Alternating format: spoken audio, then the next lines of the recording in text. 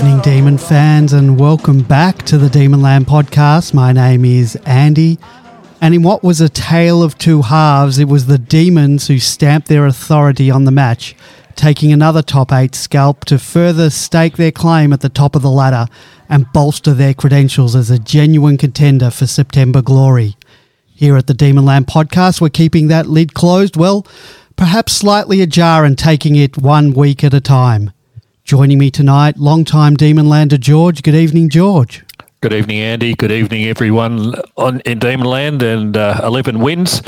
And when we're talking about lids, I'd like to quote old D during the week, who said that councils throughout Melbourne are complaining to the Melbourne Football Club about the lids that are littering the streets. So I saw a funny tweet. Someone had said, you know, the Demons lids well and truly off. I saw a guy going for a run in his full demon attire, and then he mentioned that he lives in Brooklyn, New York. So good to hear. I read that, and he said that he was in the full Melbourne playing kit, not just attire. Yes, that's what I meant. From that, I had a vision of someone in Melbourne footy socks and shorts, and hopefully the Indigenous jumper. That would have been impressive. Wasn't that Indigenous? And welcome to you, Bin Man. Welcome. Good evening. Andy, good evening, Demonlanders and George. How awesome is that Guernsey? I really, really like it. I think it's one of the best Indigenous. I've loved all the Indigenous ones, but that was certainly one of the best. Oh, it was fantastic, wasn't it? It was just really magnificent jumper, and I'm definitely going to get one. Yeah, apparently they're all sold out from what I've heard, so good luck trying to source one. I'm sure they'll make it available at some point again because it was a beauty. Yeah. All right, guys, this was, before I start that, you want to give us a call tonight, talk about anything that we're going to chat about tonight. Lots to talk about, 03 9016 366 03 9016 366. Give us a call or join us in the chat room, demonland.com/podcast. Guys, this was the definition of a game of two halves, as I mentioned at the top of the show. Our first half was riddled with errors, atrocious entries, I thought, into the forward 50, being well beaten in the clearances and losing the aerial battle with the Lions up forward in their forward line. I thought that the scoreline to halftime flattered us and we could easily have been down by more. We were 20 points down at the main break, and that was on the back of having 14 less inside 50s, 18 less clearances, 11 less contested possessions, and 656 less stoppage metres gained. Conversely, we came out after halftime a completely different team, hell-bent on avenging, and I quote Christian Petrarca, a boring style of play. We produced a 42-point turnaround, won the inside 50s by 17, the clearances by 10, the contested possessions by 17, and the stoppage metres gained by 756, and the net result was a 22-point win, which I thought flattered the Lions. I really thought we could have beaten them by more. Big Man, I thought I would get your thoughts on what was happening in the first half, and then George, perhaps get your thoughts on what happened to turn it around. So take it away, Big Man. Yeah, I mean, just sort of before going through that first quarter, before the game, I was thinking in terms of I was really surprised that the bookies had them as favourites. And you know, obviously the betting line is not the be all and end all, but it's generally a pretty accurate guide. I would have had as favourite coming into that match because we were just basically the form side. I know they'd won 7 straight, so they're clearly in form, but they've only won the 2 games they'd only won the 2 games outside of Queensland, and that remains the same. We're 10-1. The only game we lost was a point. We're the best side in the competition, having beaten 3 of genuine flag contenders and 4 if you count the Swans. I thought the dimensions of the Giants Stadium would suit us as well, at least in terms of how we can set up our defence and our structure. It's a bit longer than the G, but it's only 128 wide as opposed to the G being 138 wide. So I figured that the Lions would find it hard to transition and get through our zones, just like the Dogs did, and that, you know, again, we'd look to block the corridor. And, you know, I was a bit sort of confused or surprised that we weren't favourite because we're the benchmark. And I thought, you know, they're the challengers. So, you know, I think that as I said last week, one of the advantages that we have, and we have it over every other team, I think, is that teams find it hard to negate our strength where we can negate other teams' strengths much more effectively. So whilst they play a bit differently to the Bulldogs, they're more deliberate, less frenetic. And we saw that in the game. They're more patient in the way they move the ball. But their key strength is to score from stoppages, but their focus is stoppages around the ground as opposed to set and clear stoppages. So my thought was that if we could stop that and halve our around the ground stoppages at the very least, then we'd go a long way to winning that game because we're taking away their strength. I mean, our strength is our defensive structure, and of course you could do what they ended up doing, which was try to negate that by running someone on lever, looking to shut Salem out of it. But their deliberate ball movement, the way they moved the ball was really about making sure that they didn't dump kick it into our back half. So I think at the end of the first half, perhaps at the end of the first quarter, we only had 2 intercept marks, which was just, in their planning. That's what they would have planned for. Takes Lever out of it, takes May out of it. But, that's a sort of defensive, that's stopping a defence is harder than, less impactful than stopping an offence. So if we could, in coming to the game, if we could stop them scoring around the from stoppage clearances, much less focus on the sort of send and clearances than we did against the Dogs, then they'd struggle to score. And there's no reason why we wouldn't stop match any team around the ground stoppages really with our midfield and with Max. But for me, all of that was predicated on us bringing the pressure and the defensive spread. So for me, that was what happened in the first half, is that I think with stats, it's quite interesting looking at stats, but I think it's better to look at stats as a symptom, not a cause. The clearance number, they're a clearance team and they just couldn't really generate scores from their clearances. So, and the critical thing coming into the game, I thought, would be winning contests. This season, the Lions ranked 4th for contested possessions, 7 more contested than the opposition, but we're 3rd and we averaged 12, so that's 5 more contests. So for me, it was all about who would win the contest, and that if we could stop them scoring around the stoppage and win the contest and bring out defensive running and spread, would be too good for them. But in short, what happened in that first half is that we didn't win the contests. And I think that it's really hard to see on television, as we've said any number of times, but I just don't think our defensive spread was there. We weren't running as hard as we have done to cover. I feel like our defensive back half is was a little bit at sea there for a little while. And I wonder, with the way they've brought Petty in, that they seem to be a bit more fluid, who plays on who. It seems to be less sort of the same each week, and you could see it sort of Petty ended up on McStay a few times and Hipwood, and they were rotating those players.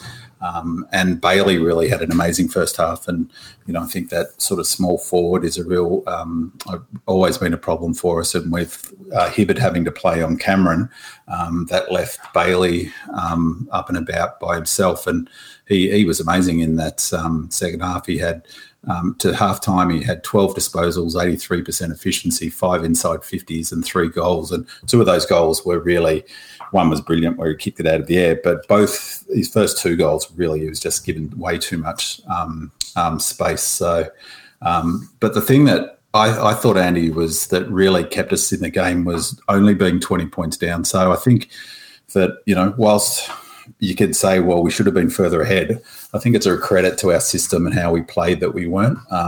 That Brisbane have outscored its opposition by 15 points per game from clearances this season, and almost all of them from around the ground, which is number 2 in the AFL. But at halftime, despite their dominance around the ground in clearances, in the centre, where we definitely gave them up, our focus is on the thing. They only scored 3 more points. They had 2 goals, 3-15 at halftime from stoppages to our 2 goals. And the other thing they couldn't do is turn their dominance of their inside 50 count. They had pretty much from the 10-minute mark of the first quarter, they dominated possessions. I think in that next 10 minutes of play, they had 31 to 13 disposals. They dominated the inside 50 count, 10-3, I think, in that quarter. In that little burst, but they could only score 2 goals from that dominance. So part of that's our shape, part of that's how we held up. So I think really, in some ways, whilst we're brilliant in that second half, we won that game by only being 20 points down at half time. I think 2 years ago we would have been 6 or 7 goals down at that point. For them to dominate the stats like the way they did and only being 20 points down, and it wasn't as if they missed shots. They kicked some beautiful goals. Hipwood's goal from outside 50 was amazing. I think the main thing that, their other strength is their marking up forward. They've got a fantastic forward line. That's why they're averaging 95 or 96 points a game. If you look at it, the way they scored, a lot of their marks were the kick inside 50 was under a little pressure. So I think we weren't so good this week. We've been brilliant at setting up on the mark and having a player on the corridor, being really quick to run to the player and put pressure on them. A lot of their kicks inside 50 that got marked by Wood and Danaher and others, they were kicked under fair with not much pressure, which meant that obviously you could kick it better into their 50, and they really took advantage of that. But they really couldn't dominate. They couldn't take advantage of the clearances they were winning. So I thought to have only scored a couple of goals from clearances. We both scored 2 goals from clearances to half-time was a huge factor. So, and, for me, the thing that was most impressive about that whole game of 2 halves, and I would say that there was the first half, there was a standout player for us in Petrarca, and in the second half, or George will talk about the second half, but there was another one, and right through the game, Maxi was the other player. We talked last week about how important it is to have, your A-grade players in the team. Those 3 are the best 3 players in our team they're all 3 A-grade players. We've got other good players. And I thought Petrarca was just awesome in that first half, as was Maxi as well, but particularly Petrarca, his consistency right through that match. And I feel like if he wasn't playing to the level he was, we would have, we could have gone in at halftime being 5-6 goals down, and then we would have been in big trouble. The fact that we're only 20 points down, I actually, funnily enough, felt more nervous in that game than I did, in the Adelaide game than this one, because we just hadn't got it together yet. We hadn't started attacking. We hadn't started moving the ball, which was what Track's comment about boring movement. We hadn't got going and pushing that game forward. And so I thought, we had a bit in the tank. So I was actually quite confident that we would turn it around in the second half. And, I would argue that we set it up in the first half by being in that game. George, you want to talk about how we turned it around?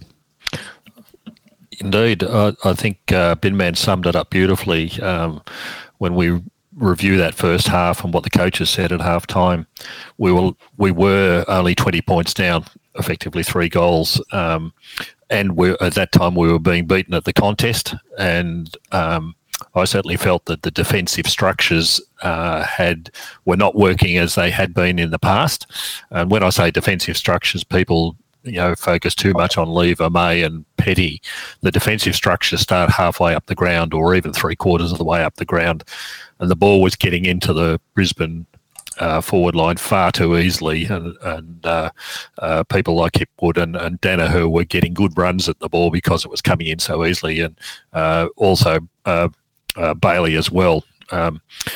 This was a game in which it was 1v3, and it is exactly what happens in grand finals. And I hope we've learnt from this game at least how the margins between winning and losing in a grand final are very slim. It comes down to a few players getting the ball, being able to do the right thing at the right time. And in that first half, we had a number of players who weren't going at 100%, and Brisbane took full advantage of it. So our situation wasn't good at halftime, apart from the fact that we're only 20 points down.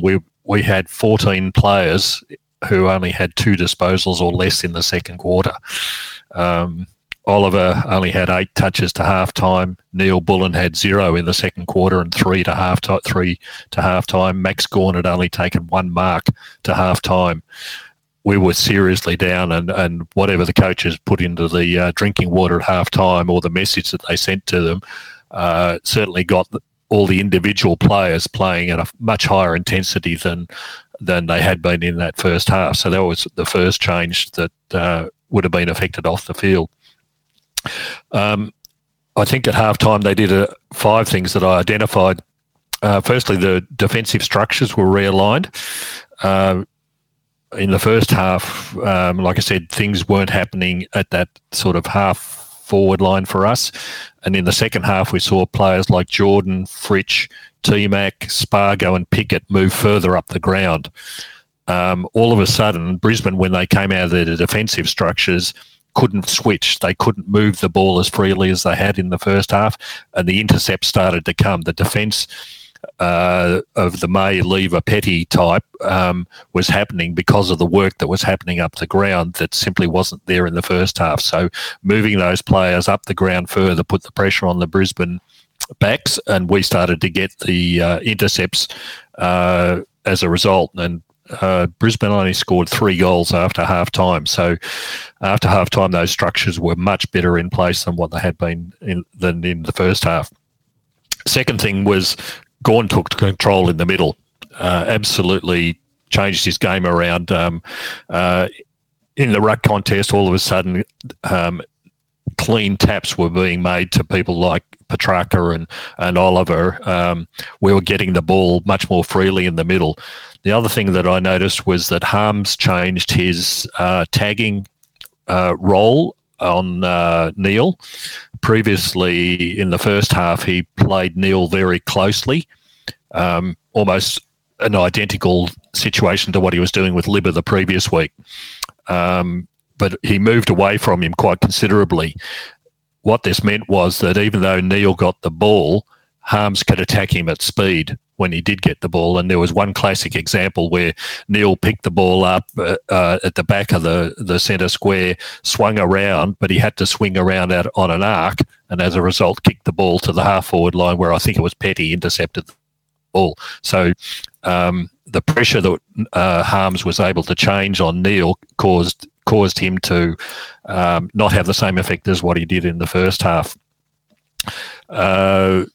Also, there was this crossover tag that I spoke about previously where a player wouldn't necessarily stand alongside the person he was tagging. So you'll see Petrarca sitting on Zorko sometimes. You'll see Harms sitting on Zorko, but the actual person that they're opposed to is some distance away. So that'll be interesting to watch whether this continues.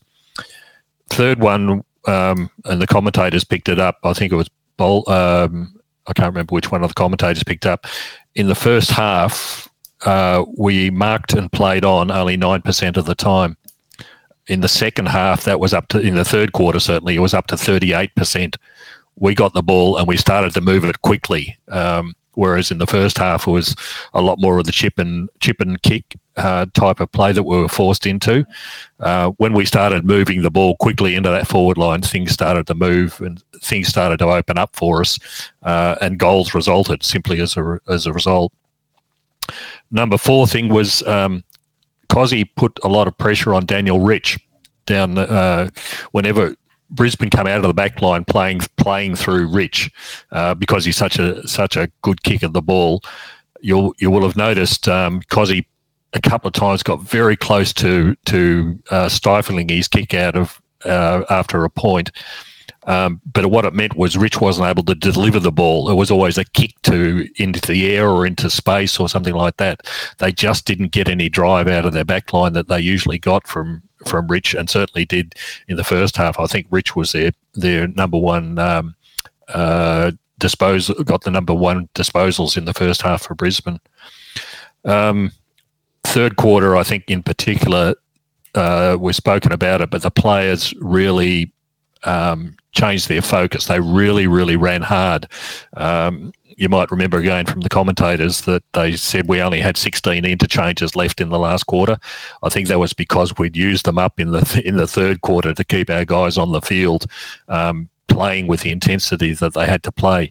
So yeah, it was a big turnaround, a few minor tweaks, but really that re-established the what Goodwin's called in the past the identifiable Melbourne way of playing the game. Once we got those defensive structures right again, it's what we've become used to up to this stage of the opposition simply cannot penetrate our back line in any meaningful way. So yeah, 3 goals after halftime was a credit to the structures that were put in place. So yeah, a game of 2 halves but I think the coaches did a fabulous job at halftime to identify what was needed and put it in place, and then the players to execute it. One of the most pleasing things I thought in the third quarter was that we were able to get back both of their third quarter goals almost immediately, which is a good thing because it sort of takes the wind out of their sails or any momentum that they might have been trying to gather. B-Man, anything you want to add to that before we move on? Yeah, just a couple of things. You hear Goody talk about that identifiable brand, and you also hear him talk about trying to get the game. You hear all the coaches talking about this on our terms, and it was just a fantastic game of footy to give an example of what they mean when they're talking about getting the game on their terms. So in the first half, it was clearly on their terms, wasn't it? All the stats were there. They were winning around the ground stoppages. Their forward half was clicking there. So all their strengths that they have were playing, and we couldn't. They were dominating territory. So, they had 72% in forward half after about 7 or 8 minutes. So they were doing what we were doing. They were taking our strength away, which is our rebounding off the half-back flank. But they also took away, by doing that, our other major strength, which is when the game is on our terms, we squeeze teams in our forward half, as we've talked about all season. And we just couldn't do that because we couldn't get territory. And they were marking. The other thing, one of our strengths is our ability to stop the opposition taking marks inside their forward 50. And they had 6 at the end of the first quarter. They had 7 contested marks to our 2, I think, and 6 of them were inside the 50-metre arc.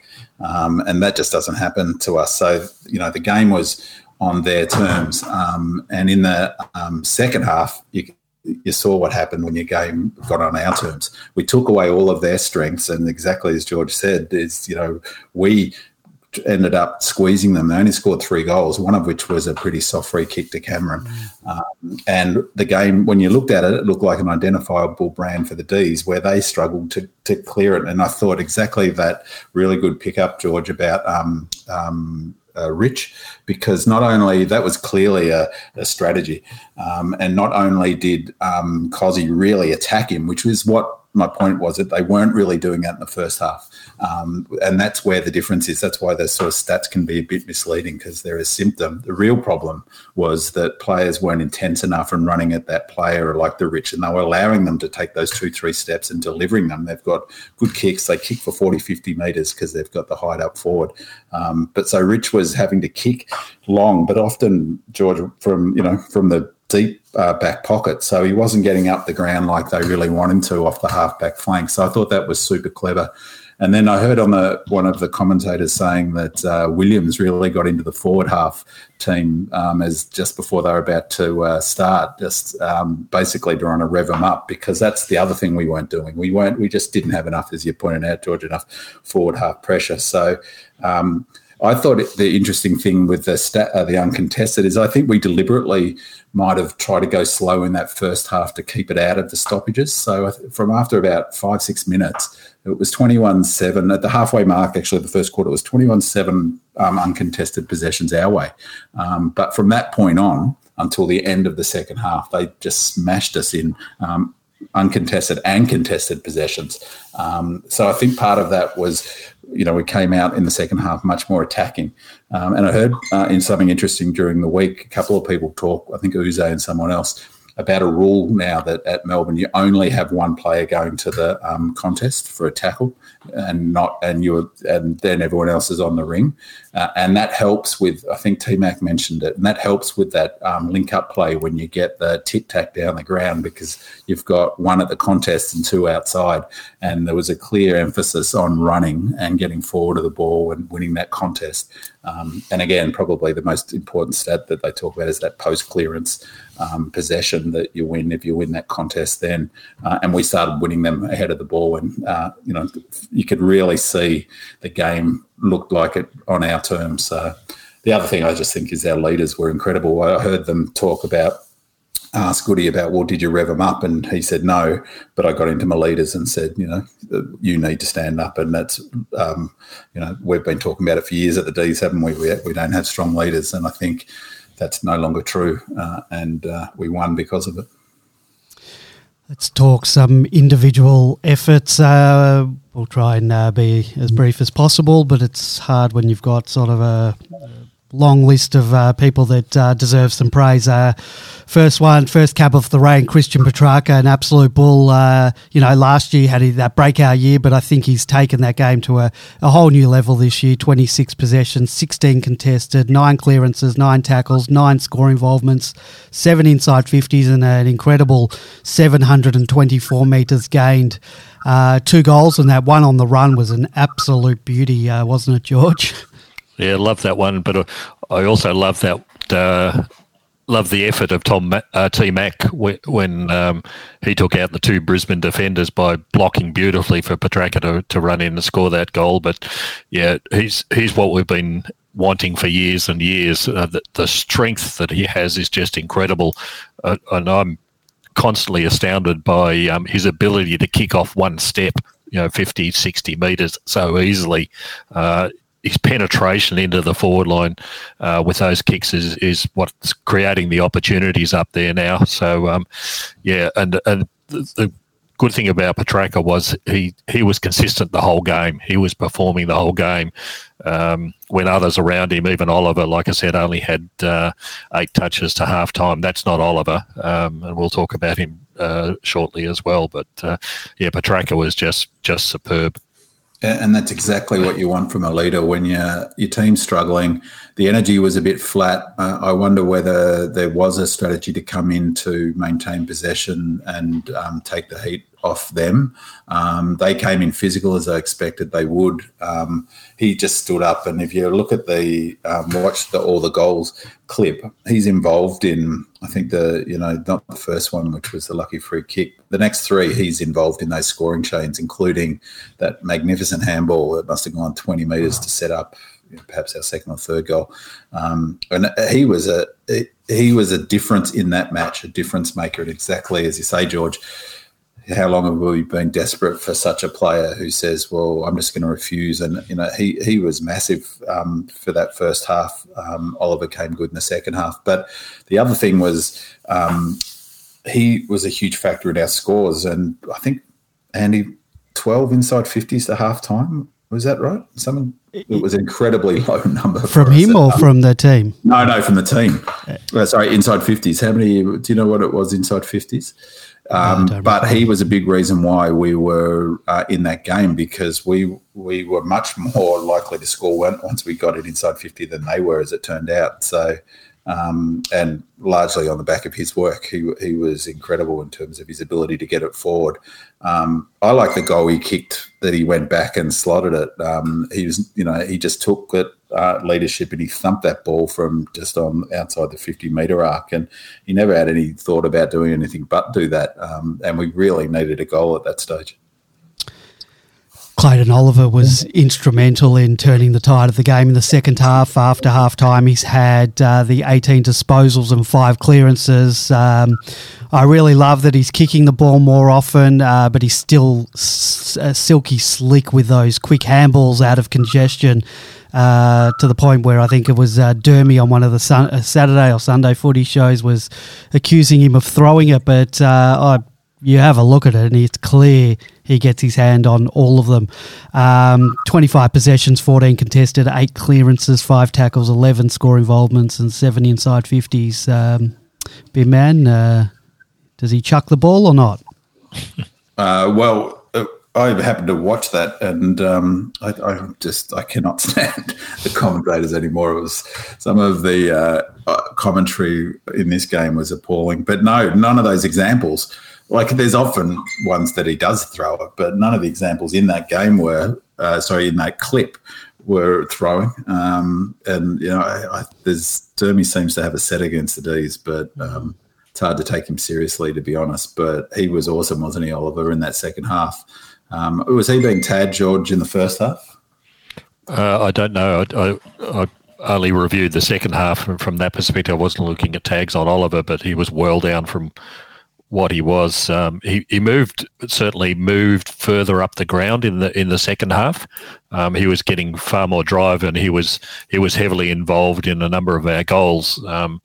I think the one that he gave to Tom McDonald in the forward pocket, where McDonald was in the ruck and it was hit to Oliver, and Oliver handballed it back, I don't know how, to McDonald to score the goal, was just brilliant. But he was moving much further up the ground than he had in the first half, and he's kicking the ball like Petrarca now, deep and long, and creating the options. And for the opposition to have two players of that ilk must be a real nightmare. Not too many teams have that type of player in numbers.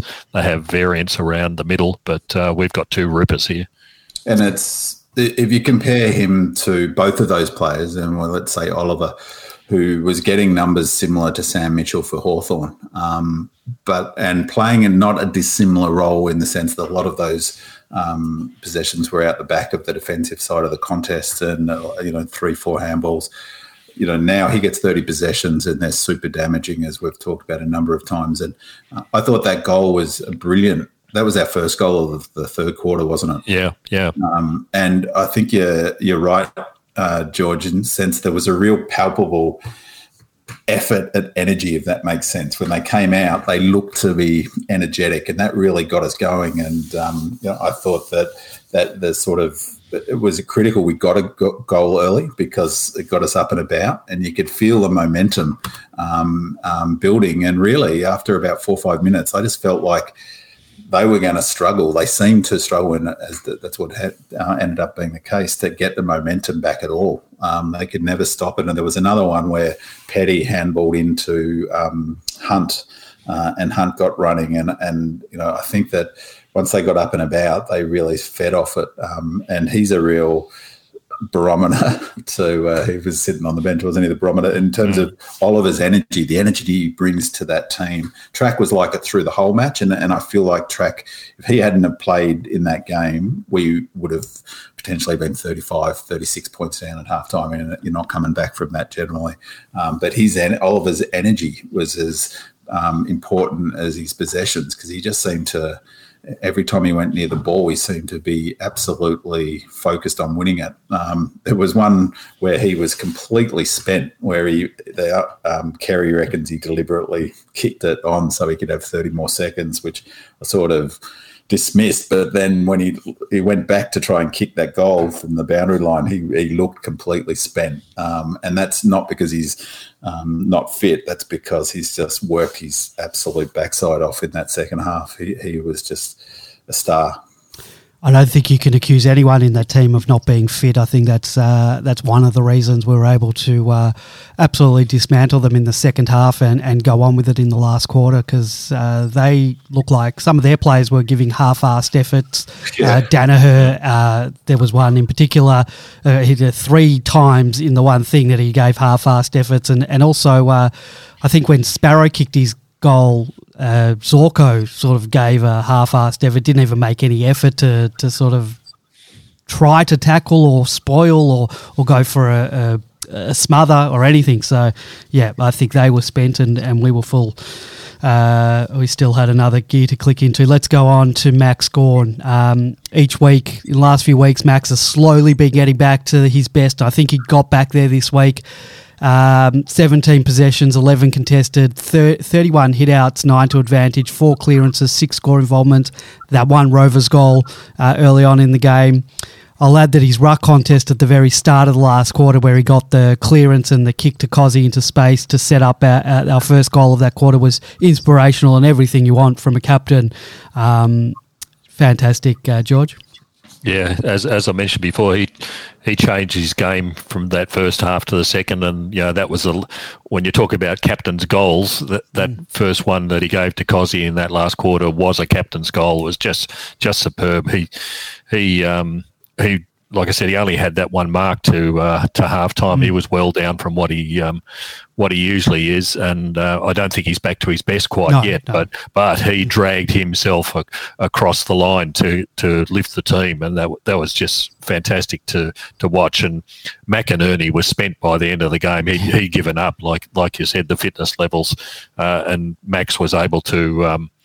As I mentioned before, in that second half, all of a sudden Max's hit-outs were going to real advantage to us. So, we certainly need Max in the side. He lifted that whole team and lifted the ones around him, which is what you want from a leader. He's been an inspired selection as a leader for this team. And Max knew that when that first contest where he kicked it to Cozzy, he knew that McInerney was not going to get anywhere near him. He just put the afterburners on. Yeah.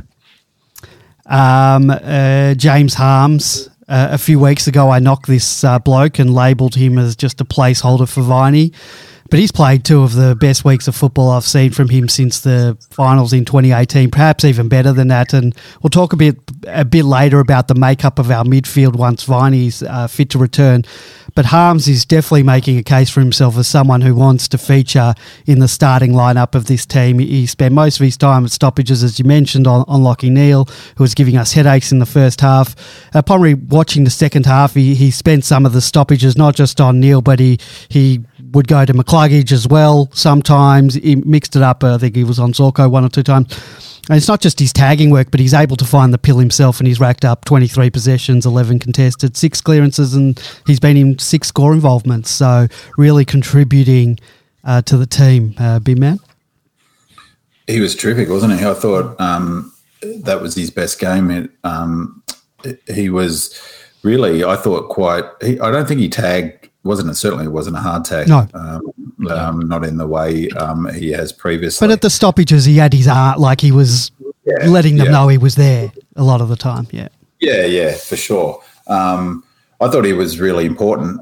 His run-all game was fantastic. He's another player who looks really fit, and he seems to be. Sometimes he's not switched on and makes sort of decision-making errors more than execution, if that makes sense. And but he looked super switched on and didn't make any of those sorts of errors. Like against the Adelaide, I remember thinking or commenting he made a couple of Hollywood hand pass, or there was none of that, was there? He was really focused on his footy. And I thought he used the ball really well as well. He made good decisions how he used it. We were actually in the second quarter, another factor in terms of not getting kicked out of that game. I couldn't believe it. I read a stat during the game that, or perhaps it was afterwards, our first 15 kicks in the second quarter all hit a target. We were 100% efficiency in the first 15 minutes. So, again, that shows a team that's improving. If half of them are turned over, suddenly it's not a 20-point, gap at half time. It's 40 points, isn't it? So, and he was a player that was hitting his targets, as obviously in that stretch everyone was. So, yeah, he was important, and I don't think he's going out of the team. Tom Sparrow and James Jordan. I won't reel off too many stats for these two, but I really just wanted to congratulate Jason Taylor on finding these two gems in a draft year where we weren't in the pointy end of it. He's had to identify some talents that would, really complement our midfield and be able to slot in at various times during the game. And both of these players are able to do that, just that, not just on the inside, but on the outside as well. Tom and James have had 19 and 20 possessions respectively, and Tom's kicked that goal effectively off one step from 50 metres, which is exactly what you want from your midfielders. We've mentioned how we want to see more of that from Petrarca and Oliver, and both Tom this week and Jordan last week were able to sort of hit the scoreboard as well. So that's exactly what you want from your midfielders. George, you want to add anything about these two? Yeah, both rippers again, and again that's another couple of strings to the bow of these sort of 20-year-old players that we've got who are coming into the side and are just performing.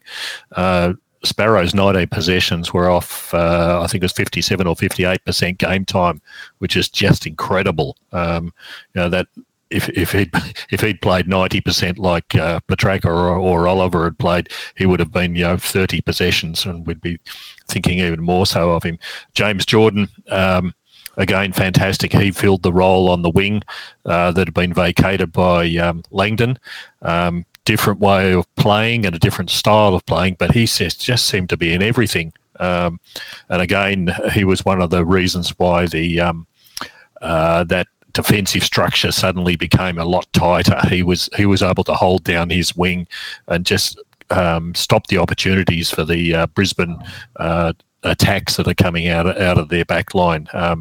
Just two superb players that we've now added to the side. And at the start of the season, I doubt that we would have thought that they would be playing regular games on this basis this year. But Sparrow's not going out of the side after that performance.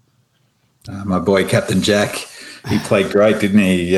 He's a competitor, and he's he really likes the tough stuff as well. And it probably speaks to how much they were out on their feet. He had so much time to pick up that ball when he kicked that goal, but he hit it sweet from outside 50.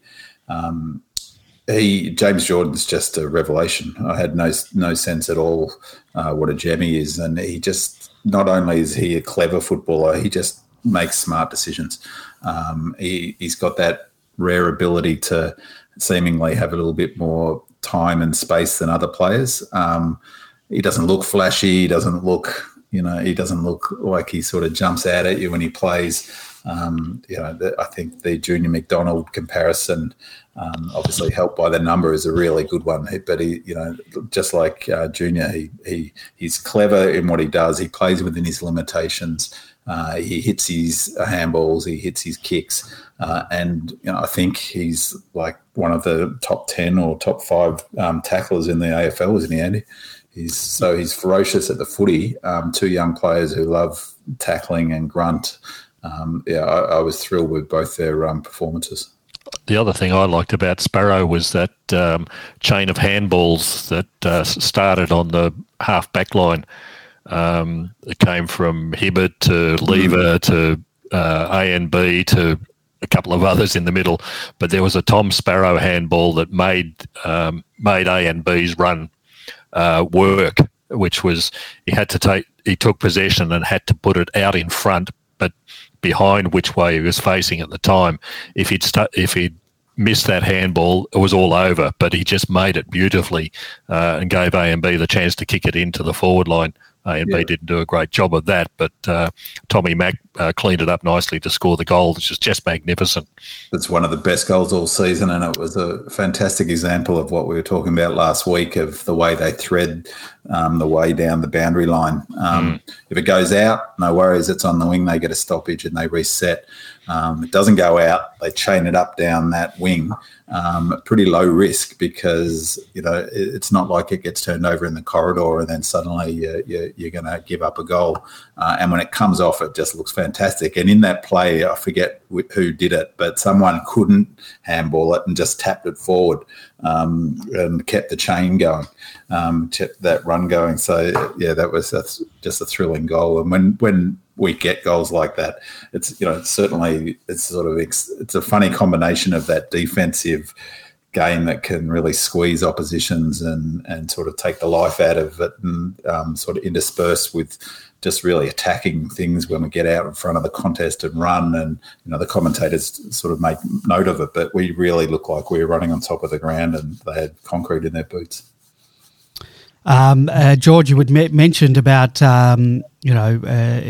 Jordan taking on that role with Langdon going out, and we were always going to miss the run and drive of Ed Langdon on the wing. So not just with Jordan playing there, how did we cover that? I couldn't. We didn't really replace that type of play that that we get from Ed Langdon. So, I think you can't replace Ed Langdon and the way he plays. So Jordan's a completely different sort of player, but he's obviously got sufficient tank to be able to go out there and play that role. I think we actually played it brilliantly in one sense, in that Langdon roams from back pocket to forward pocket. Jordan doesn't have that sort of at the moment. Obviously, doesn't seem to have that sort of ability. It'd be amazing if he did. But I think what we did was we actually filled the gaps at either end with Salem and Spargo. So you saw Spargo playing a lot further down the ground than he normally would. You know, he's essentially a forward pocket type player, but he was up on the wing and up on the half back line at times, and Salem was doing the same thing at the other end, helping out. So we were covering Jordan on either side with a little bit with the extra work that Salem and Spargo were putting in. So we didn't miss Langdon in that sense. I thought we'd really struggle to get the ball up the ground, but it was beautifully done. And Jordan's such a great kick of the ball. It's one of Bin Man's favourite items, and you can see why. He just delivers the ball beautifully every time, and then combine it with a couple of other equally good kicks in Salem and Spargo, and there's your Ed Langdon in another form. I thought they swapped. You're right, that he didn't take the whole wing, but I thought they did end up swapping with Gus playing the offensive wing, because I think they went through Gus, I'm pretty sure, and leaving the defensive side to Jordan.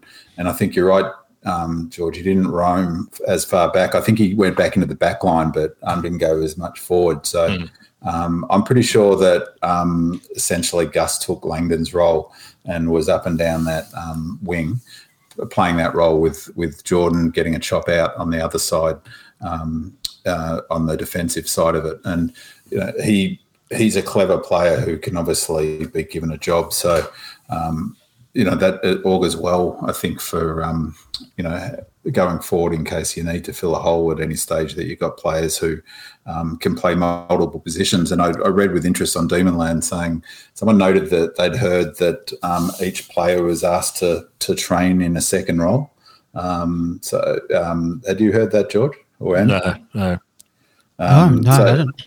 Yeah, so if that's the case, sort of that flexibility, who knows, maybe Jordan had done some has trained as a winger in the preseason. I forget who made the comment, but the comment was that each player had to learn a secondary position, if you like. Did Charlie Spargo have to learn ruck? I think, yes. Well, he's not a bad aerialist, so I wouldn't be totally shocked. He gets up there and he took an absolutely amazing mark. That was a ripper. I think it was in the first quarter where he got thumped in the contest. It wasn't really, he didn't jump that high, but it was a short kick from Petty, and if he didn't mark it, it was the ball was going to hit the ground and away they'd go. And but he really launched into it and grabbed it. Let's talk our defence. I thought in first half we were pretty much beaten defence, primarily because, as we've discussed, the opposition was able to move the ball quickly out of the middle or from stoppages, and we were simply beaten by their forwards in the air. After half-time, we were able to reverse the stoppage numbers, and from then on, whenever Brisbane were able to win the ball off their half-back line, they were just met with our wall, and they sort of had to sort of stop and prop and look to the wings to try and go elsewhere. And, we got the likes of, don't have to discuss everything they did. May had some great contested overhead marks. Lever doing the stuff Lever does. Petty did a good job on all the players. He ended up sort of, I think you mentioned it, Bin Man, they were sort of changing around who they were on. He was on McStay a couple of times or Hipwood, and, we were able to just pick off their entries, and these guys were ably assisted by Hibberd, Rivers, Salem. Our defence, I love them. Can't say much more about them. I think George makes a really good point before that. defense isn't just that back six; it's the whole defensive unit. But T-Mac made the point about how much harder the defense worked to halve their contests, and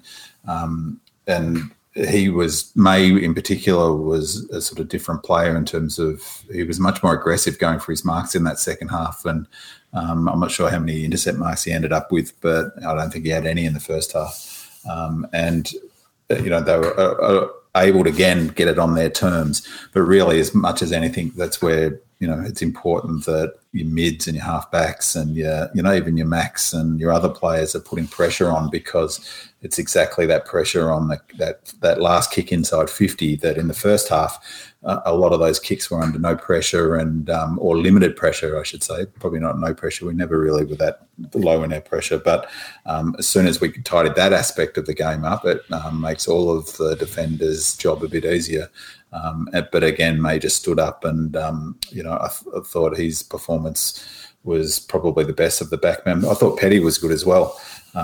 He's certainly aggressive and he's for a young player. And I think that, again, like I said, about that first half, I just feel a bit that they're it seems to be a bit more fluid now than it was with Tomlinson in, and it seems to be a little less set in stone, their different positions. So the fact that they could stop the highest scoring team in the AFL to only stop them scoring any more than 3 goals in the second half is testament to a complete defensive system that was working. But it would appear that those big fellas back there, all 3 of them, decided to really sort of crunch down. And the other one, as we talked about last week, is the role Hibberd played. I thought Hibberd was fantastic on Cameron, really didn't give him much space. And I'm not sure what happened in the second half, but Bailey had no influence essentially in the second half after dominating the first half. So they got a bit right in that second half in terms of their matchups and how we played. The ball wasn't coming down there. Simple as that. It helps. It wasn't getting past halfway. No. Yeah. Forwards, Fritsch was able to hit the scoreboard early for us, but up until half-time there wasn't much to write home about in regards to our forward line. We were once again hamstrung by the quality of supply going into our forward line, and also our inability to convert from set shots. In the last quarter, when Fritsch was having a shot from outside 50, that said we'd only converted 4 of 11 shots on the night, and Fritsch then chose to pass short to T-Mac, which went over his head, just highlighting our poor disposal, I thought, into our 50-metre arc at times. And then later in the game, Weed missed an absolute gettable goal, further highlighting the poor set shot accuracy for the night, which is why I thought the scoreline in the end flattered them, because we had our opportunities, particularly from set shots. So luckily for us, our shots from in play were much more accurate. Tommy Mack was able to kick 3 after half-time. Cozzy showed off his Cozzy stuff, kicking 3 as well, which could have easily have been 5 or 6, and it's just a matter of time before he actually does have a game where he kicked 5 or 6 and just breaks the team apart. George? Yeah, I think the common factor with Fritsch, T-Mac and Cozzy was work rate. It was the whole game, well, certainly in the second half, they really, really put in. Cozzy, and we've talked about his pressure on Rich in the back line, but he's just constantly around players threatening to do something at any one point. T-Mac was just fantastic. His strength in the forward line, even when he was doing ruck duties, or like I said, I mentioned him in that Petrarca goal. If he hadn't laid that bump on the Brisbane players, Petrarca would have been under extreme pressure to kick that. Fritsch was again working much harder than I've ever seen Fritsch work before. Up the field as well, I thought. He went up the field a few times as well to get the ball. So yeah, there was. I think it was in the third quarter, or maybe the last. I can't remember. Where Brisbane had the ball inside, 20 or 30 metres.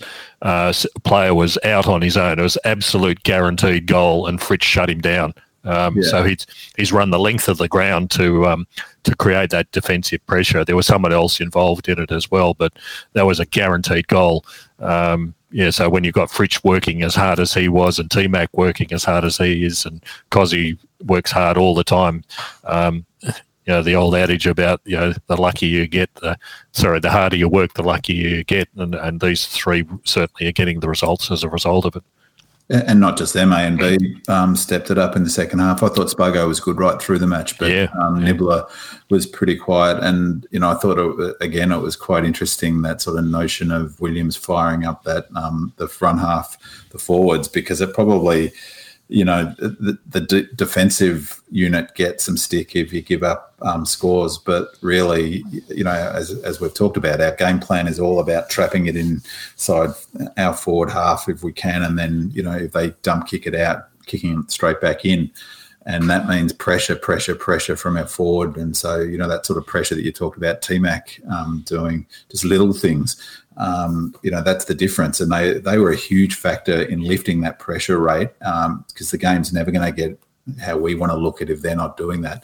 I thought Cozzy was fantastic. And I think the way he played on Rich was really important for that, because, again, it just meant that they were struggling to get it past that 70-metre wall that we were setting up, which is what we just do when we're on, to squeeze them up. But, he had to get across, which he wasn't doing in the first half. So it just sort of reinforces the game plan is hard to play because, it requires so much gut running. And I think that really has to be factored into our inaccurate kicking in the second half of games, because as fit as we are, and we're evidently fitter than most teams, it would appear, they're gassed. Like the goal that Track missed at the end, where 9 times out of 10 in the first quarter he'd get that, no problems, but he was exhausted running into pretty much an open goal. But I totally agree on Fritsch. I thought that was his best game from a pressure perspective. And I remember the one you're talking about, George, he did run, sprinted and made a good tackle, and they were out. And I think it was the third quarter. It was sort of at a time where we'd push him, but if they got a couple of goals back, then they could have got their momentum. And you made the good point, Andy, is that I thought it was really important us getting goals after they got goals. It just wouldn't. They just couldn't get any momentum going in that second half of footy, and that's the sort of thing that Fritsch did, that you've got to bring every week to make sure that they can't get those 2 or 3 goals in a row. I guess we've got to talk about Sam Weideman again. I'll preface all of these comments acknowledging that he was playing on perhaps the second best defender in the league.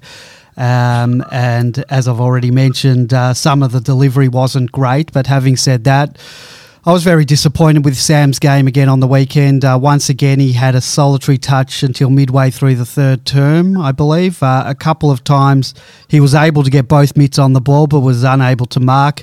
His 2 genuine shots on goal showed that he can do what we want and expect from him after 6 years in the system.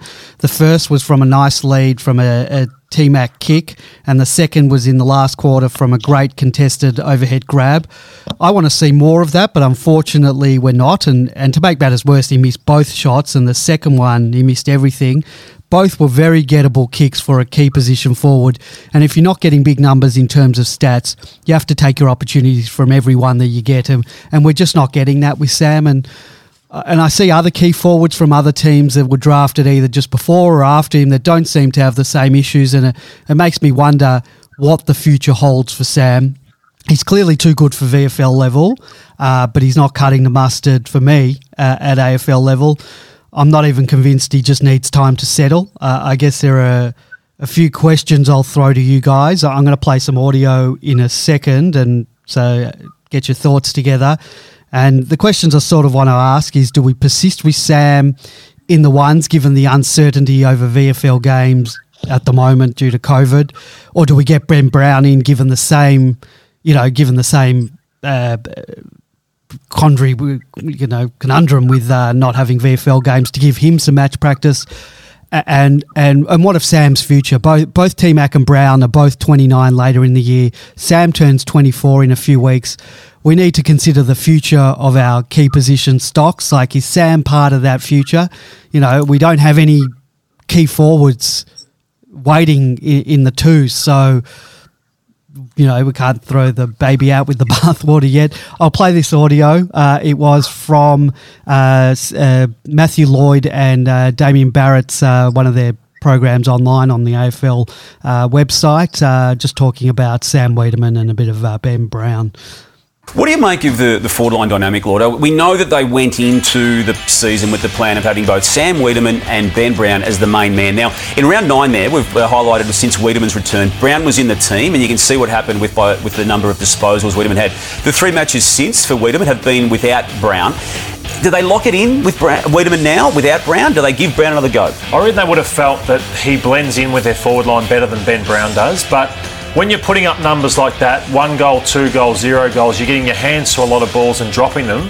I just wonder whether they give Ben Brown a month, give Wiedemann one more chance, and then if it's not working, okay, let's give Ben Brown 4 or 5 weeks to see what he can do, and by round 17, they go, okay, let's settle on our best side. And I'm still not sure whether it's Brown or it's Wiedemann. Make him apply for the job, basically. Yeah, make him apply, because I don't think Wiedemann has taken his chance at the moment. Do you abandon all possibilities of them playing again together? I think so, yeah. I think Fritsch and McDonald pick themselves, and then Gawn and Jackson also go forward. So I don't think there's room for the both of them. Yeah.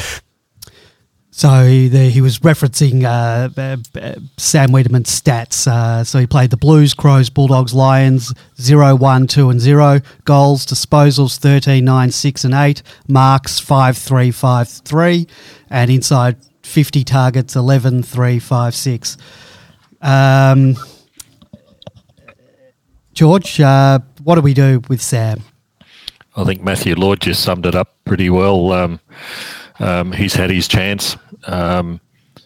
He's not producing. He's kicked 3 goals for the season, even though it's only off 4 games. But he's never kicked 20 goals in the season, whereas Brown at least has multiple seasons where he finished second in the Coleman.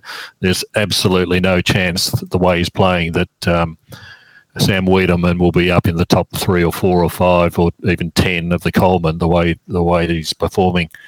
The most he's ever kicked in a game is 3. He had 1 possession in the first half. It was a repeat of the previous week. His second possession was 20 minutes into the third quarter. At the end of the day, he's a full forward. It doesn't matter whether he's on Harris Andrews or not.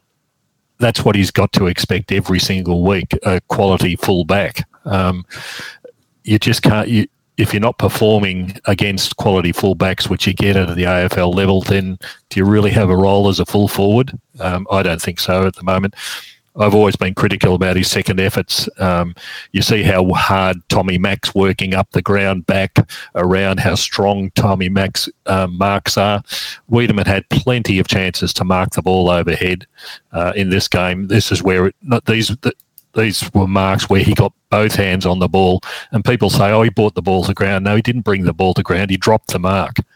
That's not good enough as a full forward.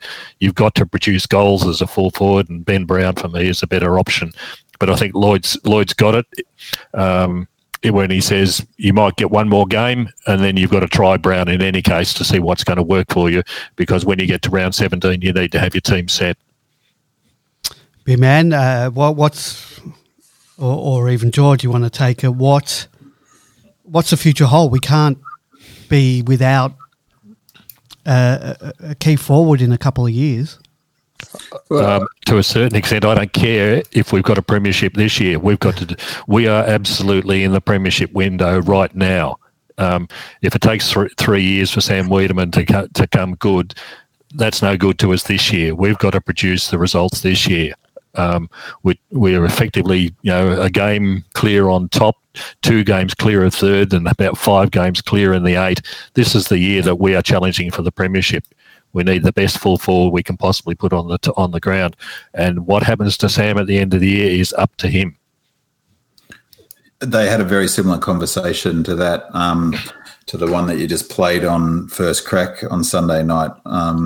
And Montagna basically said a similar thing, put those stats up, and he talked about, 46 games, 48 games, not quite a goal a game, or maybe just on a goal a game. I think that the challenge for them is structurally, I think Sam is probably a better fit than Brown. I think he can still make it, Sam Wiedemann. I think he'll want to stay at the club, and that answers that question. You keep him at the club and you allow him to build. Whether players do get to their destination at different ways. There is still, that scope in him. The time is ticking forward. The thing for Brown is can you really afford him to sort of be not playing VFL and not getting match practice? I don't think they're either of them a hugely great fit. Brown is sort of, I just wonder whether they think Sam Wiedemann's better structurally. I have the same knock on him, obviously, as George does in terms of his second efforts. But I actually thought his sort of pressure was better in this game. He looked a bit more switched on. I've always thought this about him right through his career. I know it sort of gets chucked around easily as sort of a confidence player, but I just feel like he needs a sort of good run at it. And, he needs the confidence of the coaching staff. And so it's been really unfortunate for him that Brown's come in and T-Mac has turned into an all-Australian forward because, either one of those things don't happen. And he's got a guaranteed game. And his best football last year was when, it was just him and Jackson and his position was locked in and, he didn't have to worry about that from week to week. I feel like he's gone a bit backwards since he missed that goal against, I can't recall who it was against, where he missed a goal after the siren or just before the siren. Against Adelaide, was it?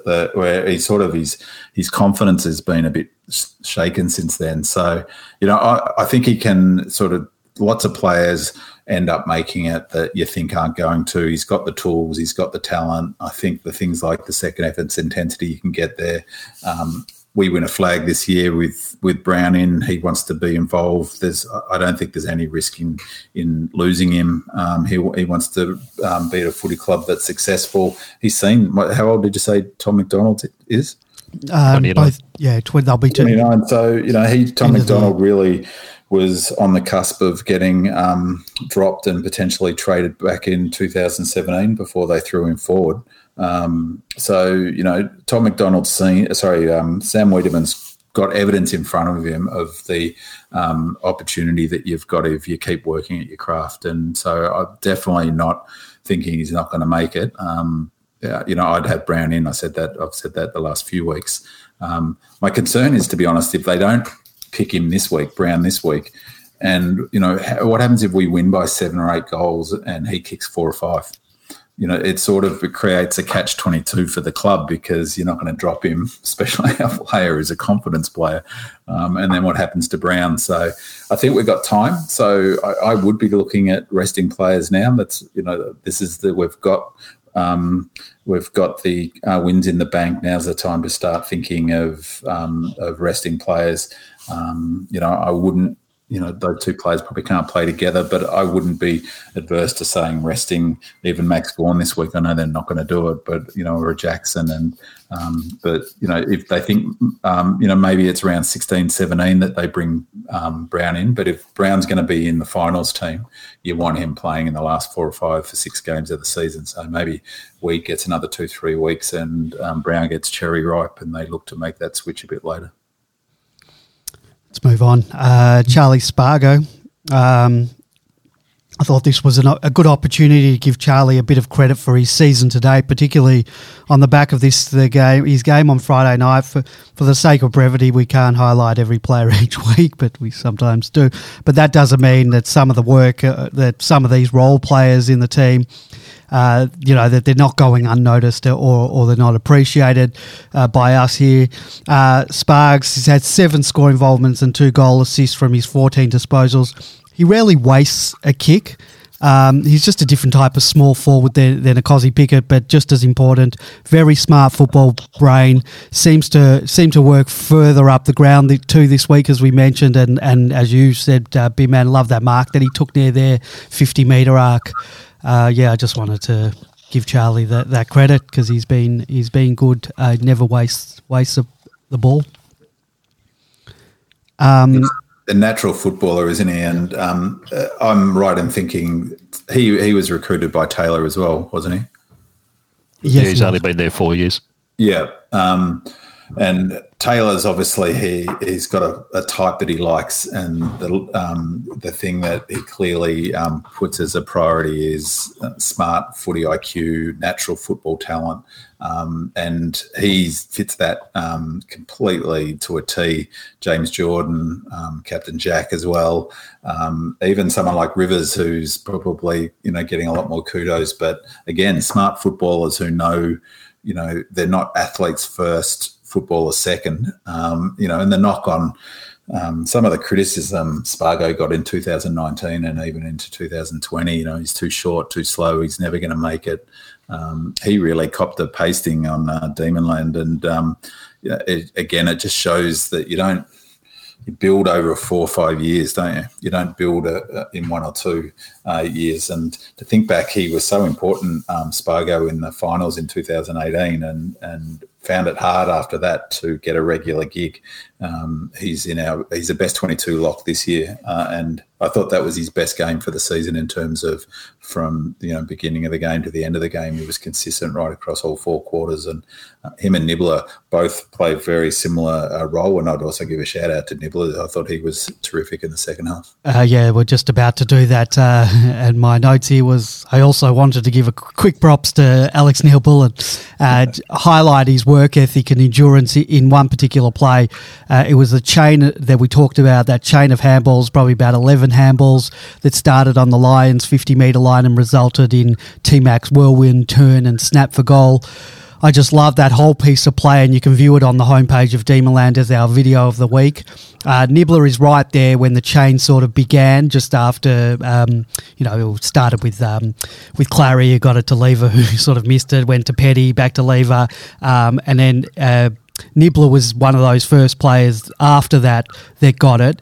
He then ran alongside the procession when sort of Hibberd gave it off to Jordan. He kept running aside Jordan and peeled off, got it from Jordan about the half-forward line, and then kicked it to T-Mac, who ultimately kicked the goal. But you just watch his running. It is just absolutely superb, and I just wanted to give him props because we often...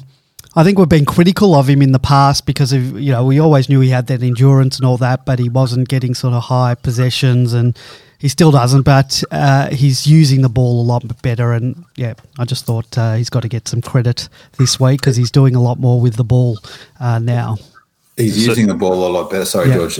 But the thing that I was talking about last year with him a lot was that running he did. And, it's easy to discount that as, you've got to do more than just run in a game of footy. And, he only gets 8-9 possessions a match. And what does that mean? He is the template for what 21 other players need to do in that footy team, is to gut run till they've got nothing left in the tank, every single one of them. And that's been the difference this year is you've got 22 players expending the sort of energy that Nibbler has for the last, basically through his career, but particularly last year and the year before. That's why he's now in the leadership group this year, because of his effort. And that's what you need for a premiership winning team. You need your 4 stars, your 5 stars, your 6 stars.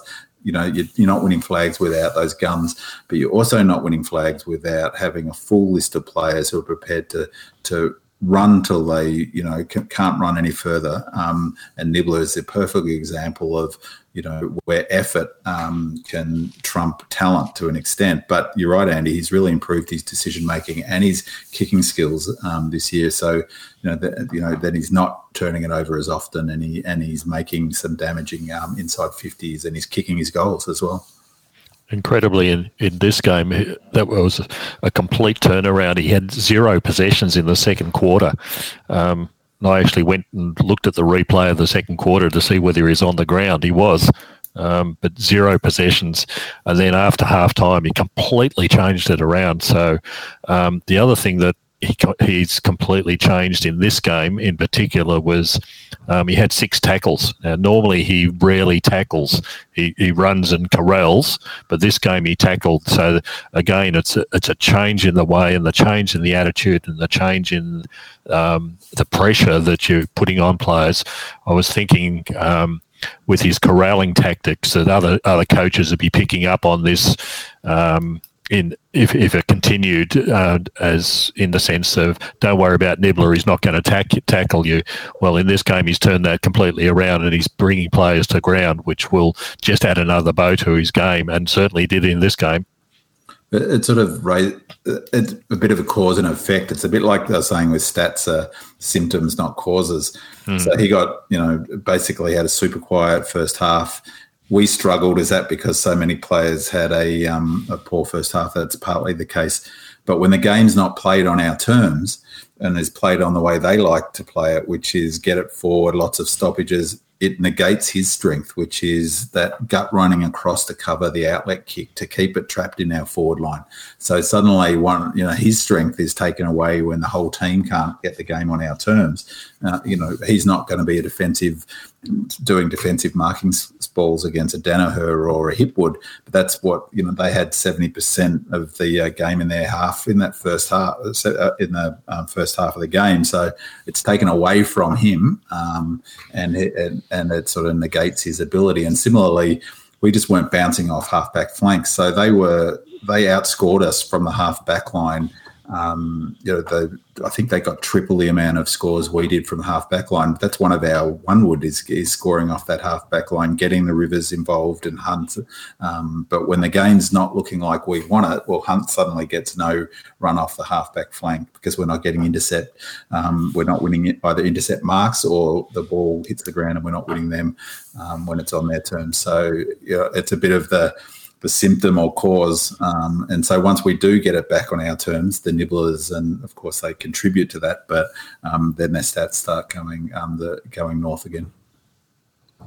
A couple of interesting things. I just had a mate message me with some stats from Champion Data just about our game. Good sign for Melbourne. Lever had minimal impact. His lowest rated game of the season, second fewest intercept for the season, second fewest intercept marks for the season. Good signs for Melbourne. Christian Salem's last 2 weeks, minimal impact. Second lowest rated player on the ground versus Brisbane. Third lowest rated player on the ground versus Western Bulldogs. Ball use the last 2 weeks hasn't been penetrating. Impact through ball use is down 140% the last 2 weeks. So I guess they're saying we've been able to beat these two teams without, this week, Lever at his best and Christian Salem. Then he's also said Petraka's comments about boring footy. First half, just 42 handballs, the team. Gained just 45 metres by handball. Second half had 60 handballs, gained 292 metres by handball. And then the final thing is D's take a while to get going. Goodwin continually mentions they have faith they will eventually get the game on their terms. The D's have lost 6 first quarters for the season, and we've won 6. Have lost 11 quarters in the first half. We've won 13. We've only lost 6 quarters in the second halves, and we've won 17 quarters. So there's just some Champion Data stats. That point about Lever and Salem is an interesting one, and it goes to my comment about the problem for oppositions, because our strength is those two players from our half-back line. We score a lot from the half-back line. They would have loved it the way it looked for them at halftime, the Lions, because I think we'd only scored 13 points from the back half, and we average, I think 30 points a half, so something like that. So they put a bit of time into making sure that they weren't dump kicking to Lever. That's partly why they were sort of moving it so slowly. They also put time into Salem to cut out his influence, because he's similarly important as Rich is for them. But that's the problem. You're sure they can negate those strengths, but as I said before, it's much less impactful than us taking away their scores from stoppages. So despite all of their dominance, they'd only scored 15 points to our 12 from stoppages, a third of what they'd normally average in a season. So Goody would have been thrilled with that. And over the course of a match, that looks better for us. Lever didn't end up having a fantastic match. It just sort of, that's taking away defensive strength. is a sort of a bit of a nil-sum game in the end. So, he was quiet. So was Salem, and I suspect Salem might be injured. But.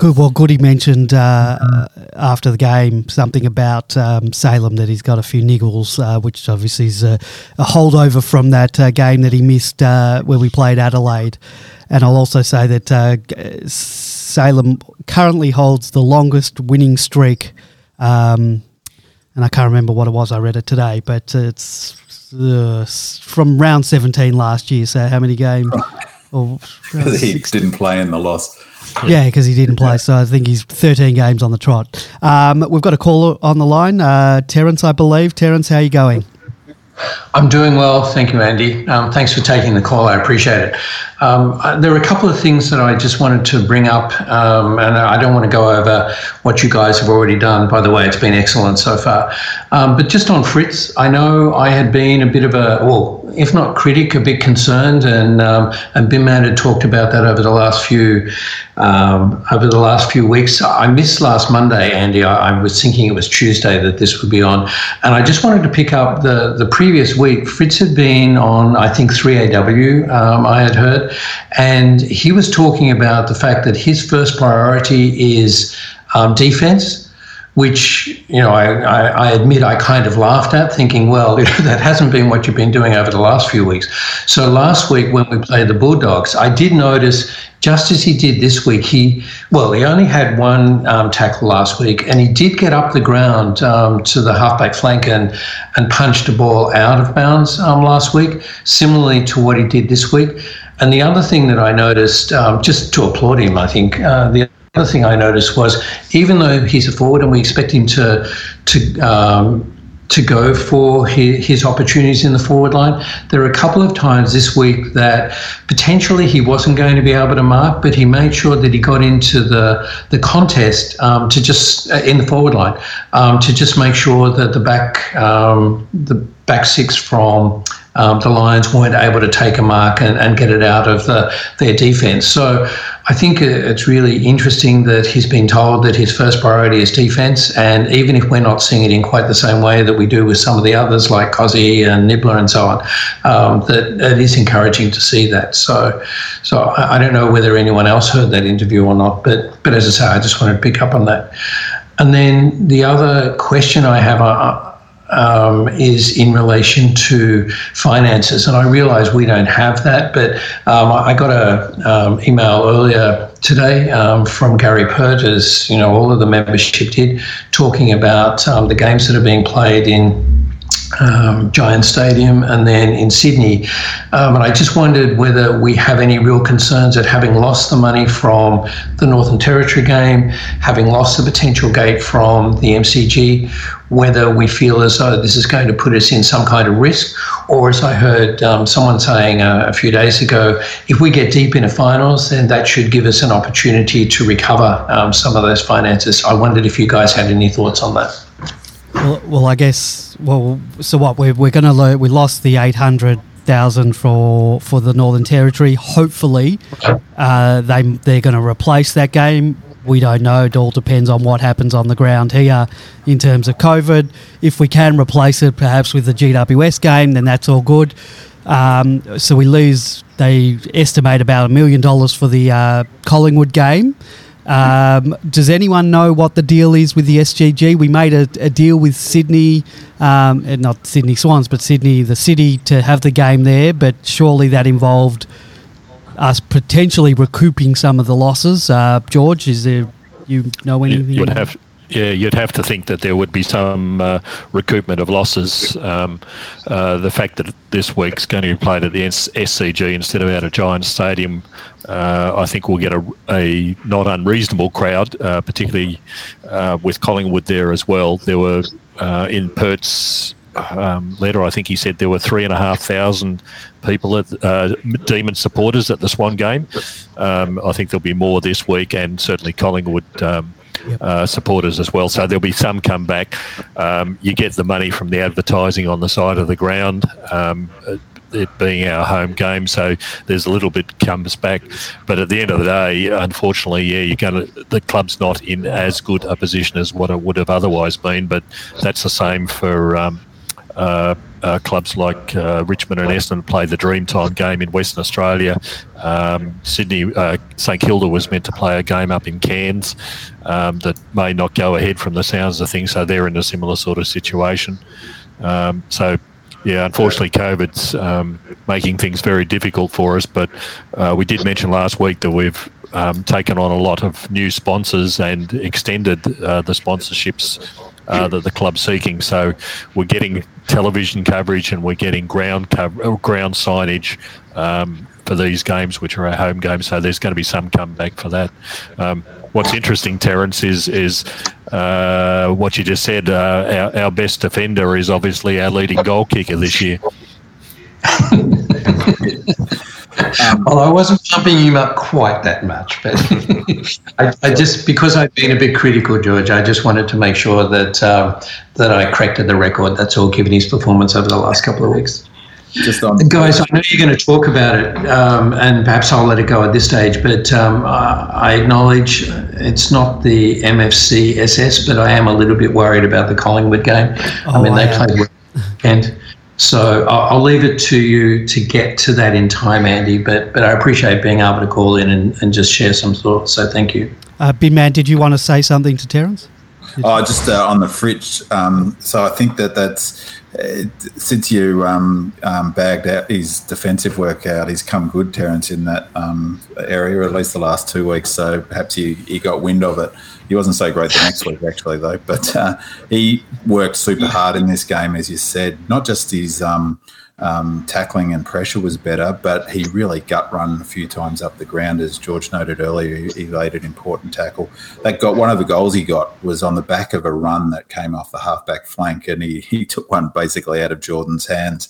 But other teams obviously rate him super important and consider him to be a really important sort of cog in our machine, because they ran Starcevic on him. And Starcevic has gone to often their best mid-sized forward. The Lions run him on, opposition's best mid-side forwards. And I think you make a good point, Terence, about his role in terms of getting up into aerial contests and bring the ball to ground, because bring the ball to ground is critical to being able to create forward half pressure, because if the opposition market, I don't know how many marks Andrews got, but I feel like he didn't have more than a handful of intercept marks, and you just got to make sure that the opposition backs aren't marking it, because it kills you every time. So I think he's a really important part of the way we set up our forward line, and as I say, I think that the fact that Rampy went to him against the Swans and Starcevic has now gone to him, so other teams obviously know how important he is to the team. Very good. So one last one on Wiedemann. I did say last one before, Andy, but on Wiedemann, I don't want to go back what you guys have already talked about, but this might sound a little bit strange to you, but because I've lived overseas for so many years, I've only really got back into being able to watch games since 2017. So I don't have much history from when I left in 88, okay? The reason I give you that background is because a really good family friend of mine, Gary Marchant, you may have heard of, or Gary Tarax Marchant, he was saying to me just in one-on-one conversations that, what's his name, that guy at Geelong, Hawkins. The full forward there, Hawkins. He was saying, Terence, Hawkins was just a horrible player, and Gary has membership at Geelong as well through his father. He said, I watched this guy and just terrible, but he came good, later on, and, of course, he's one of the best in the competition. I wonder if we can see whether you guys observe that with Hawkins, and whether we might see some kind of prospect with Wiedemann in that context. Hawkins kicked 9 goals in his first game against Melbourne. Yeah, that's good. Everyone does, but I understood that he played really poorly and he would miss, and he wouldn't tackle and things like that. But I never saw any of that. I mean, because I was overseas and just didn't have access. So I think that's a reasonable comparison. The challenge for Weeds is a bit what George says is his second efforts. And I think he might really get bigger and stronger, but he still seems to get pushed off the ball a bit too easily for mine. And that was never a knock on Hawkins. His follow-up and his pressure was a bit of a knock. I think that's a reasonable comparison. But, I think that's what I mean. He's still got plenty of time to fulfill his potential, and so keep him on the list to make sure he does that. But if he's going to sort of reach Hawkins, well, he won't reach Hawkins' ability, I wouldn't have thought, but if he does, fantastic. But he needs to get stronger through the core and not get pushed out of contest if he's going to be the sort of player Hawkins has become. All right, gentlemen, thank you very much. I appreciate it. Okay, terrific session. Thanks, Terence. Thanks. Oh, Terence, before you go, yeah. What are you studying? Yes. Sorry, say it What are again. you What am I? studying? You mentioned in the chat room I'm studying. Yeah, I'm studying medieval Celtic history. I'm doing that in Ireland when I'm allowed to travel. Otherwise, I'm doing it online. So, with Latin and things like that. So, a little bit different from watching the football, but the football is a terrific break for me. So. Well, they do say football's like war, isn't it? Medieval war. There might be some tactics you could bring to the table. Well, I do promise when I go back, hopefully classes will resume on campus from September, because our academic year is from September through until May. So I am lining up with a couple of other students that I know to go look at some of the Gaelic games, because I'm really keen not only to see what some men might be looking like, but also what some of the younger women might be looking like from a football point of view. That'd be terrific to get some more. So that's my commitment. Come on, Terence. September. Why are you going out looking at that? There's something else you should be doing in September. Yeah, to come home. Well, I should argue. Well, I should say that it's the latter part of September. Yeah, I think Bin Man, you asked me, am I, going to be able to make it? I'm not sure that I will. My wife has health problems that will probably stop me from doing that. But I'll certainly look forward to watching it on the big screen anyway. Anyway, I got to let you guys go and get back to it. So thanks for the time. I appreciate it. Thanks, Terence. Thanks, Terence. All right, that was Terence. He's been a long time caller now to the show the last few weeks. So, Bin Man, you better watch out. Gunning for your job. Has he? Have we lost after Terrence's call? Well, he's called a few times. The Adelaide game? I don't know, but he's called a few times and we've won. So I like those odds. All right, let's talk changes for the Collingwood game. Obviously, Langdon's a lock to providing he's recovered from his concussion, which it's been past the 12 days, so I'm sure he has. He's coming back in. Who's going out? George?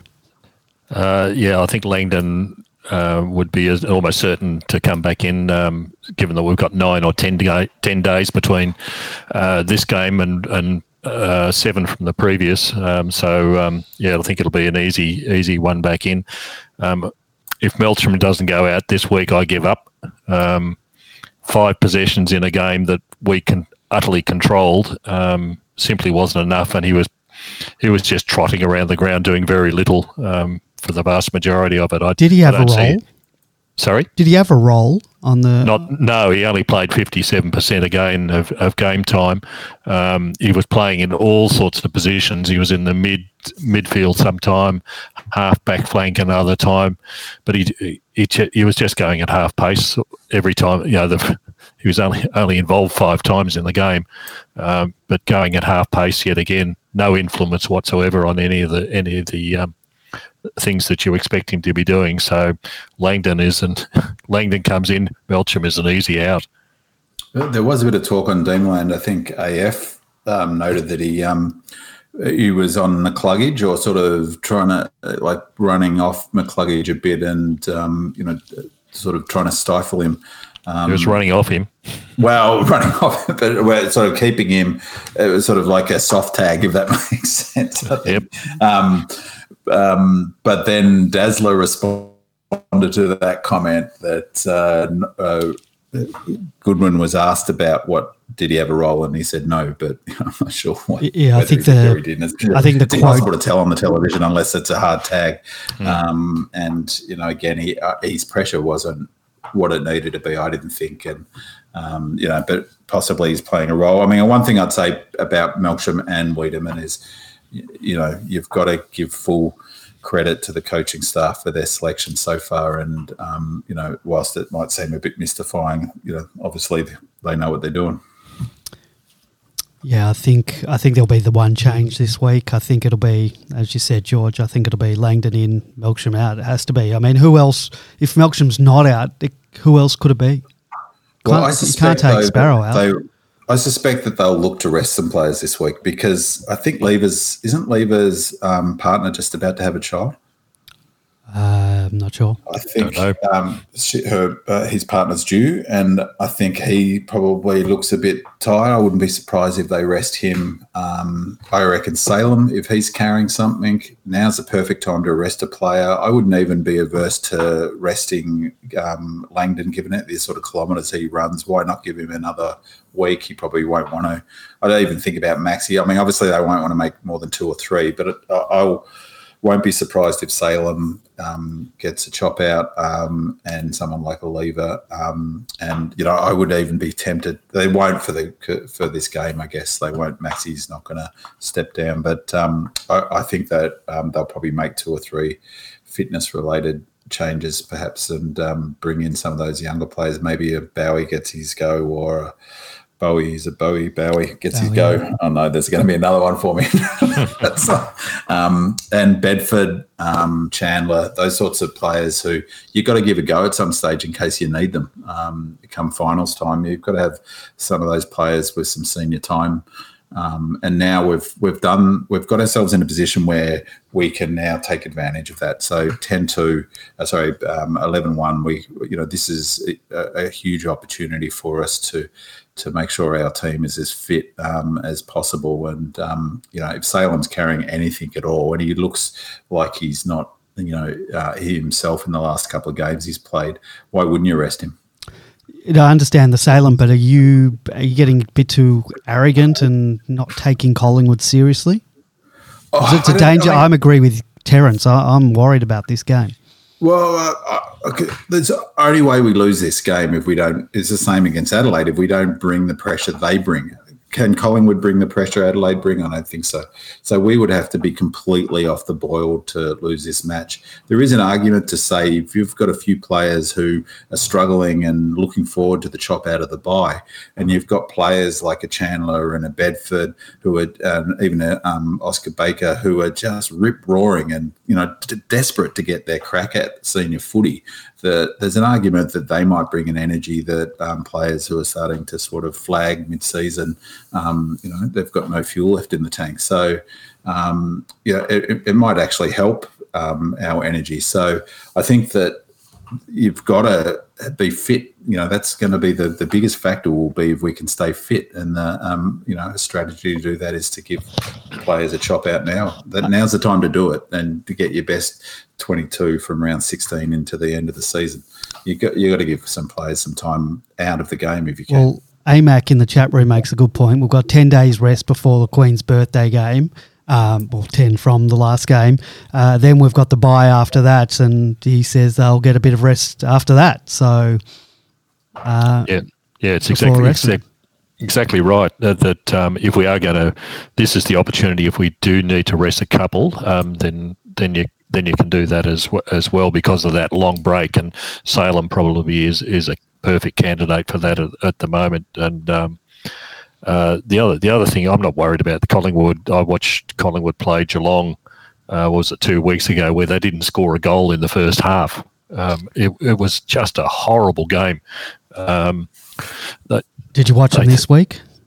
Sorry? I didn't see any of the game this week. No, I watched a bit of it, and they were a lot more attacking. They went up, they used the corridor a lot more than they have, and the way Melbourne are playing footy these days is to we're so we get the ball forward at any given opportunity, and that was the knock on Collingwood that the commentators were making. In the post game analysis, is they were just looking to go sideways all the time. In this game against Crows, they were much more forward momentum, and they used the corridor and they took it on. And so, I think they were 4 or 5 goals up by the end of the first quarter. So I expect that they might do something similar. And all power to them if they do, because we'll bounce it back. But of course, I think any game of AFL footy's, potential loss if you don't bring your full pressure. And our system, as I was saying, relies so much on their defensive running and spread. That stuff that you don't see on the television. You don't really know if your Jordan's running down a wing because the ball's not on that wing, so you can't even see all the running. But if they don't do that level of running, everyone then any team will pick us apart if they're on. I can't see Collingwood doing it to us, and I think we showed in this match we were down in that first half. That was the issue, is that we weren't doing that defensive running like a good footy team does. We balanced up at half time. We fixed what we needed to fix, and the effort was the number one thing. We started winning the contests, so I can't see Collingwood being able to put enough game time together where they'll, stretch us too hard. But of course, not taking them. I think resting some players, it is an indication of you're not taking the opposition seriously. But you've got to give some players a chop out if they need it. Do you think with Grundy being out, you said they won't do it to Max, but maybe with Grundy out, that's the week to do it? Yeah, and Adams.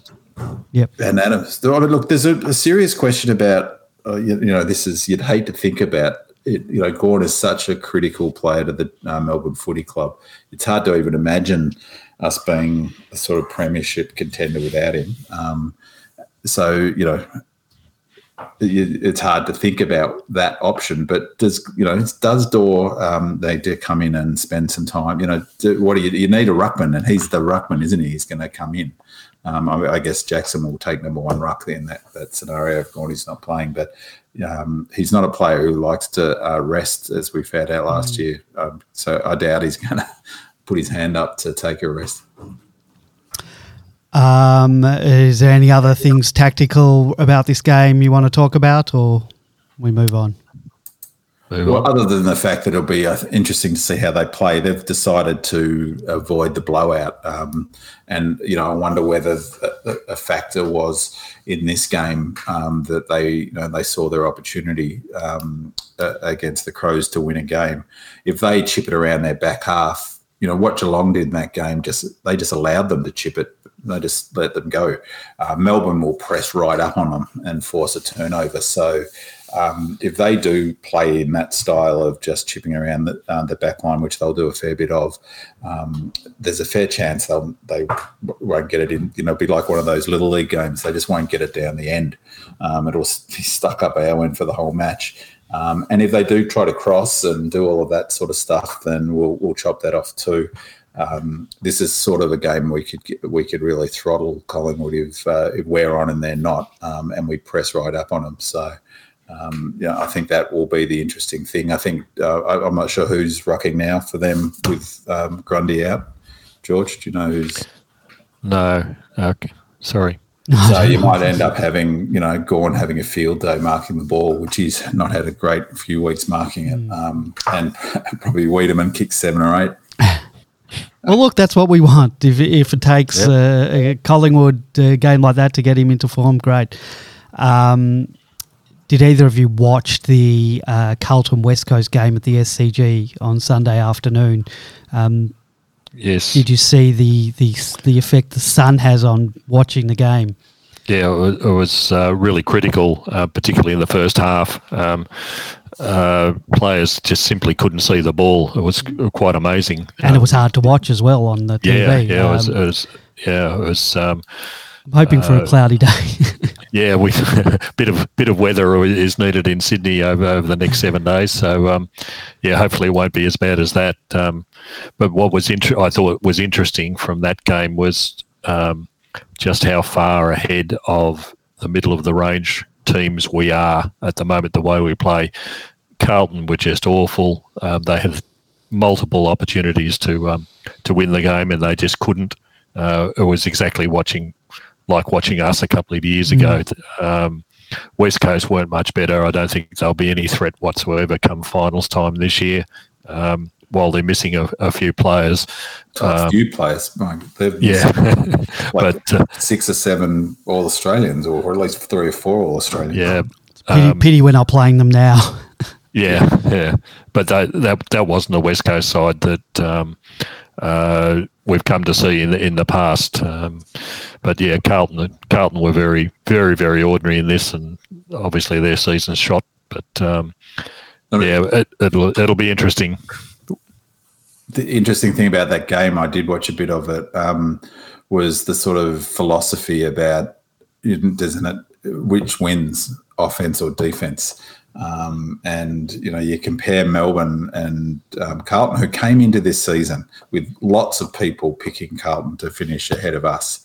And their problem is their defensive structure is all over the shop. But they're just one-on-one. They've got Wiedering. They've got some really good players back there. Wiedering is a genuine star, but they've got no defensive system. And so they can't stop. They just couldn't stop the ball transitioning.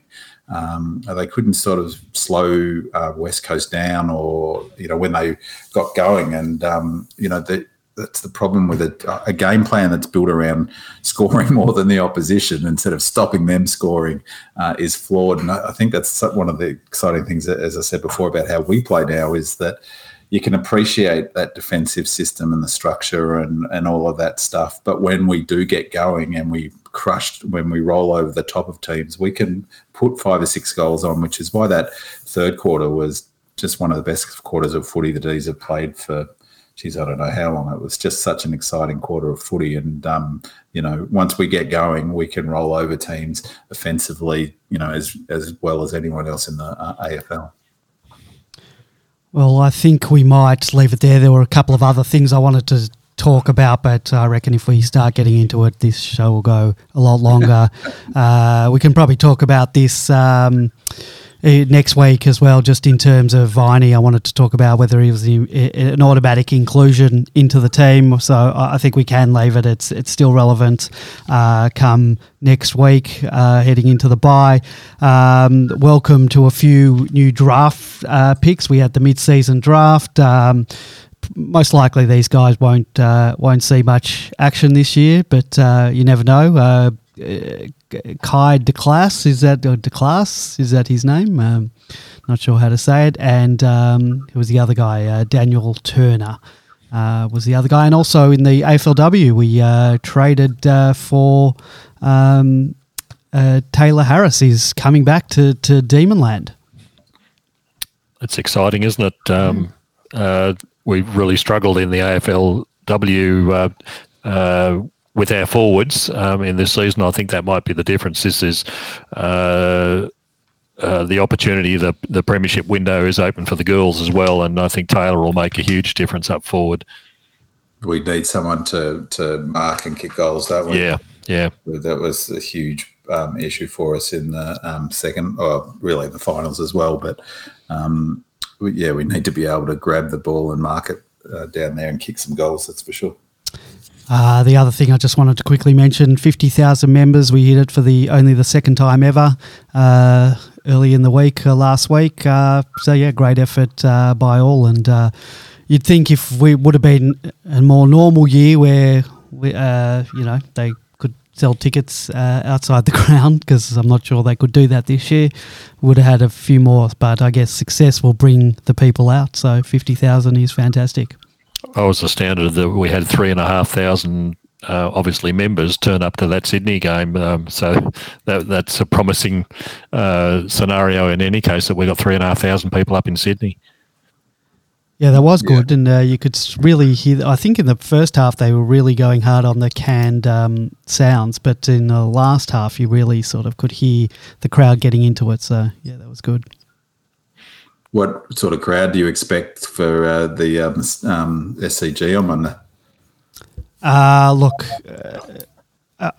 I guess it depends on whether Sydney people are going to come out to watch. You'd think there'd be Collingwood would have quite a much larger base of supporters up there than we do. They're not going too good this year, but they've had the win this week. They might want to go see their team play. Because I'm sure there's not that many opportunities for them to do that. So that's another factor. So you'll get some in there. You'll get the 3,000 Melbourne plus some others. And it's all going to come down to the Sydney fans, whether they come out and embrace the big freeze. I don't know how much they're advertising it or what they're doing to try and get people to come. But I don't think you'll have what we had for Dreamtime, but hopefully it doesn't look like the West Coast Carlton game. Yeah, yeah. Is it a public holiday there up in Sydney on the moment? It must be. Yeah, I think I read somewhere that only there was one other state that doesn't do it or something. So, yeah, I don't know. I'm not sure. Hopefully we'll be able to watch the D's next game at the MCG against the Bombers. Doubting that, but we'll see. Maybe the week after. All right, boys, thank you very much. Thank you, Binman. Thank you, George. Thank you to Terence calling in. Thank you to everyone in the chat room. We'll be back next week. Go Demons. Go Redlegs.